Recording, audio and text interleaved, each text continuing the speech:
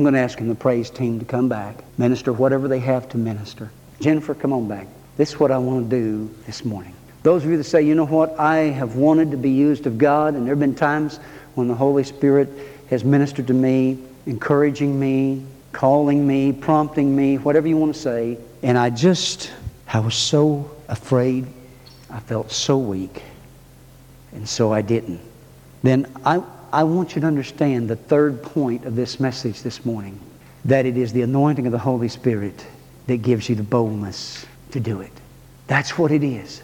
And I want you to be honest with God this morning, and honest with me, and say, you know, I do want to be used of God, and I do want to manifest His gifts and talents, His unction. I want it to come out of me. I want that. But Pastor, I need something from God. I have an understanding now from what you preached this morning that it's okay to feel weak. It's okay to be afraid. It's okay to feel like I can't do that. Or it's okay to fear what people might think of me. It's okay to be afraid I might fail God. That's all okay. I get that this morning now. I see it now. That's Paul.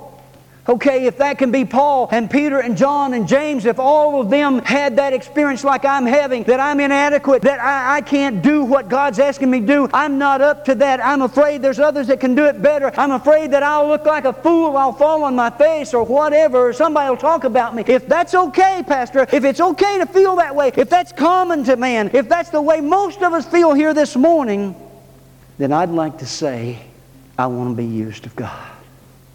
I want to be used of God. And I'm willing to admit that I need the anointing of the Holy Spirit on my life. That's what it's going to take to get me out. Oh, listen to me.